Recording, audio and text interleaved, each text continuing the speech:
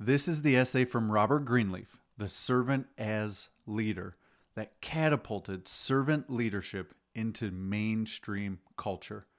Let me read you the last paragraph of his preface. Part of the problem is that serve and lead are overused words with negative connotations. But they are also good words, and I can find no others that carry as well the meaning I would like to convey.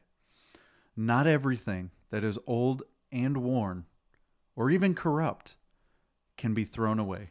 Sometimes it has to be rebuilt and used again.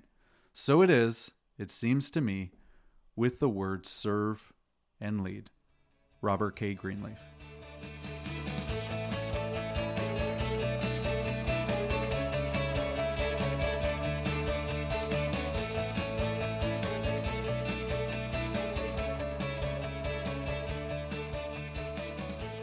Welcome to the Lead Well podcast, the show where we help you redefine your servant leadership to amplify your integrity, influence, and impact as a leader so that you can lead well.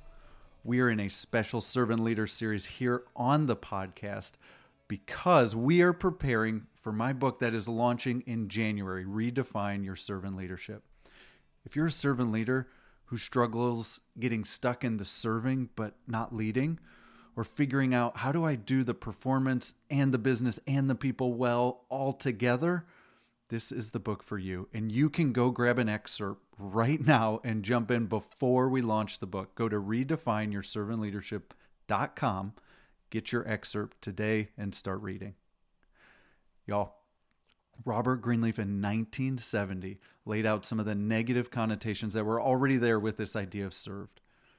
And they've only been amplified since then. If you think about servant leadership, there's the pros and the connection, the relationship, the focus on people that is built into it, helping people grow, empowering them. But there are also the negative connotations with being a servant leader. Things like overly people-pleasing, kind of avoiding conflict, maybe working around to keep everybody happy. There's also this idea of a little bit of the bless your heart, kind of pat on the head. Servant leaders aren't really business savvy and don't have a full grasp of how it, being business, works. That there's just some things that aren't going to work if you approach it like a servant leader.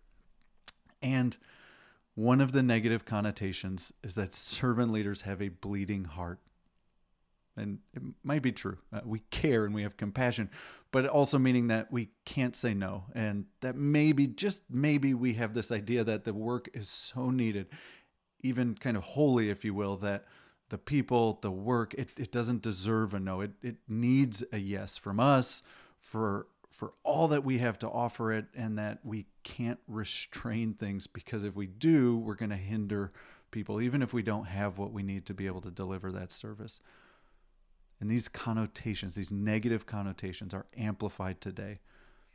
And this is where I found myself over a decade ago, and why I started the journey of redefining my servant leadership, because I was working so hard to work around people to keep everybody happy and avoid conflict and just kind of make sure everybody liked me. And maybe you're there as a servant leader, but it was very much people pleasing. And I was playing into the naivete of or downplaying, kind of diminishing the business needs. And the focus of the work that we were doing is not only a mission, but also that there's money that has to come in. And that's a good thing to be able to serve and advance and give more to people, but was totally avoiding that or working around it, not holding people to what they agreed to focusing on performance, and really going and doing things myself because I wanted to serve. And kind of looking back now, I realize that actually hinders their growth and their ability to continue to grow. But this is where I was kind of full in on those negative connotations. And I started the journey of redefining my servant leadership, of building out what does it really take to do this thing that Greenleaf laid out there, to serve and to lead, and to do it in a way that advances the mission. And you know, what I thought was that if I did that, if I leaned into the kind truth to being mission driven instead of people pleasing, to really the business side and being aware of all that's going on and operating strategically instead of kind of naively. I thought I was going to turn people off, that they were going to leave, that there was going to be more turnover, that they wouldn't like me. And I found the exact opposite to be true. That with that servant heart, just because you care, bringing that sincerity and the skills to deliver, everything actually changed. We got even more successful. We got closer as a team. Personally, I experienced more promotion, more responsibility as a leader, more success, both in terms of how the team was performing and themselves getting promoted, but also to the business. And when we turn these same concepts around with our clients, they experience the same thing. One organization that we work with in Ohio was able to grow by $2.5 million in 2 years in an industry where that is unheard of. But they also experienced employee engagement and retention improvement by focusing in on this servant leadership approach in a redefined way.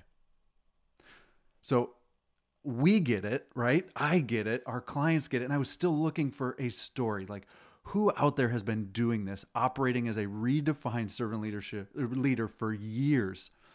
And it led me to Alan and Catherine Barnhart. My guess is you probably don't know who they are. I didn't. It's because they're extremely humble. They're very unassuming, and yet they are quietly and confidently changing the world through their business, through their example as servant leaders, and through the way that they are giving to support things they care about all around the world. Let me tell you a little bit about what I discovered with Alan and Catherine, and specifically with their company, Barnhart Crane and Rigging. So Barnhart Crane and Rigging, they have 50 locations around the United States. And before they had 50 locations, back in the 80s, Alan and his brother took over this, and Alan leads it as the CEO. And they said, we're going to do this as servant leaders. We're going to do this for a purpose larger than just the business. And we're going to do it in a way where we are good to people. I want to read you just a little bit of some of the core values that they tied into and really focus in on that core concept of servant heart and business mind. I'll call some of them out, but you follow along as we go.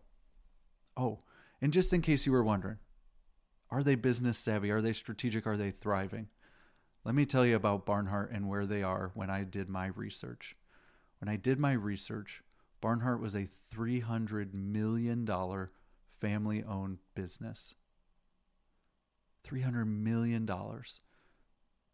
Tremendous amount of impact, success, and opportunity to be able to serve and benefit. So not just a small local kind of shop, which is also wonderful, but a big thriving organization with tons of team members. And these principles and this concept and the embodiment of servant heart business mind shows up here. Let's look at some of their core values. So Barnhart says that their mission is to continuously improve and grow to be the best in our industry.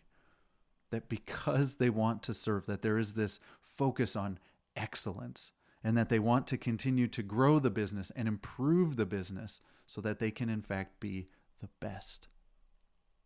Here are a couple of their core values that are specifically tied into this idea about servant leadership. Number one, servant leadership. Hear how they describe it. It might be different than how you think about servant leadership. We serve our people by providing purpose, trust, belonging, progress, recognition, and compensation.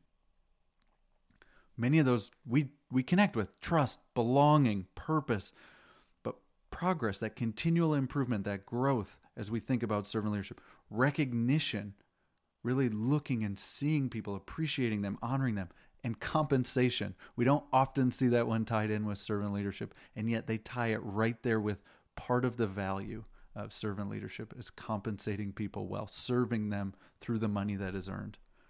Here's another one: quality service. We develop our people and processes to ensure consistent service and operational excellence to meet the needs of our customers.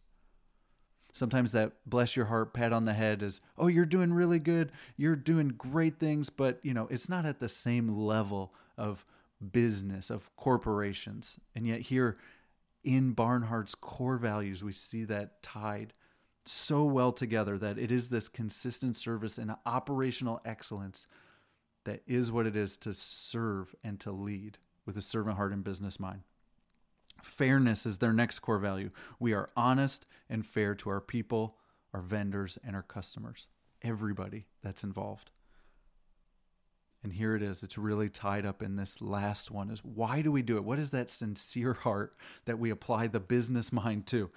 Profit with a purpose is their last core value. And we work to make a profit and invest the profit to reward our team, people, grow the company, the business, and meet the needs of people locally and globally. They see increased profits as a way to advance the mission and serve even more people. Now, here's the crazy part. One of the ways that Alan and Catherine and the Barnhart Crane and Rigging lead by example is every single year, all of the profits that they have, they take half and they reinvest it in the business. They take half and they give it away to causes that they care about all around the world. What was it a couple of years ago? 2021? $35 million given away to causes that they care about all around the world. How many lives were impacted by that $35 million? By a consistent servant heart, business mind delivered over time, doing good things for great reasons.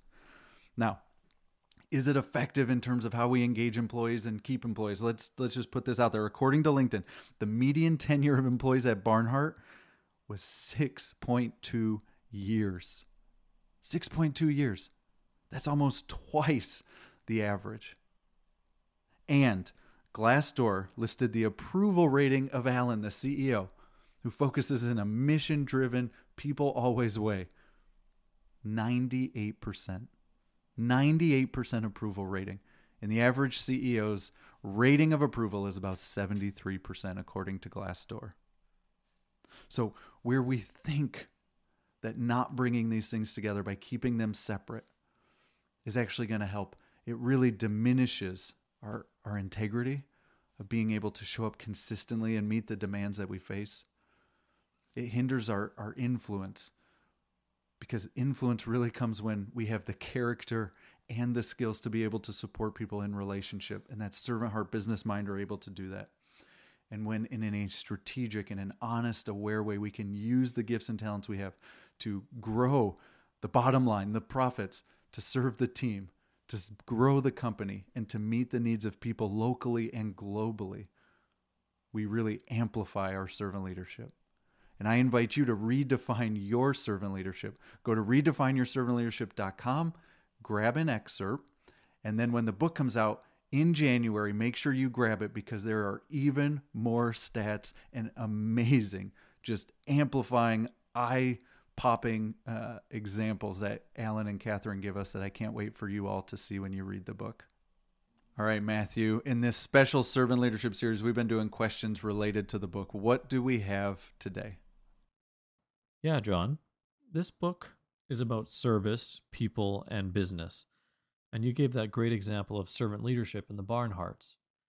Can you tell us more about the why that's behind you writing this book? Yeah, the why behind really started because this is how I saw leadership playing out the best. And yet I was struggling to connect this philosophy and idea of servant leadership with practical day-to-day life and leadership. And it was really a conversation with a woman who's leading in a global organization where we were talking about these things and some of the negative connotations that we just talked about earlier in this episode. And she said, I don't really identify as a servant leader anymore. I just don't think that works in today's world. And that really kind of just took me back, crushed me just a little bit, because some of that narrative is that you can only succeed up to a certain level as a servant leader. But if you really want to do it, top notch, best in the business, you have to do it differently. And to me, that broke my heart, because going in a way that is good for people for a great purpose and and then bringing all that you have as a servant leader, kind of focused on the mission, the people, and the results, is really the best way, the most sustainable way to continue to do this and to provide the most benefit for people. And so it was my personal journey, kind of this aha, and what I've seen work in our clients, plus this amazing example from the Barnharts, that really just led me to this book needs to be out there to help people practically turn this idea, this concept, into a way that they can lead day to day. So where that they do great things for the mission that they feel called to, so that they can grow and treat and empower people, and so that they can also provide and deliver impactful results that can change lives.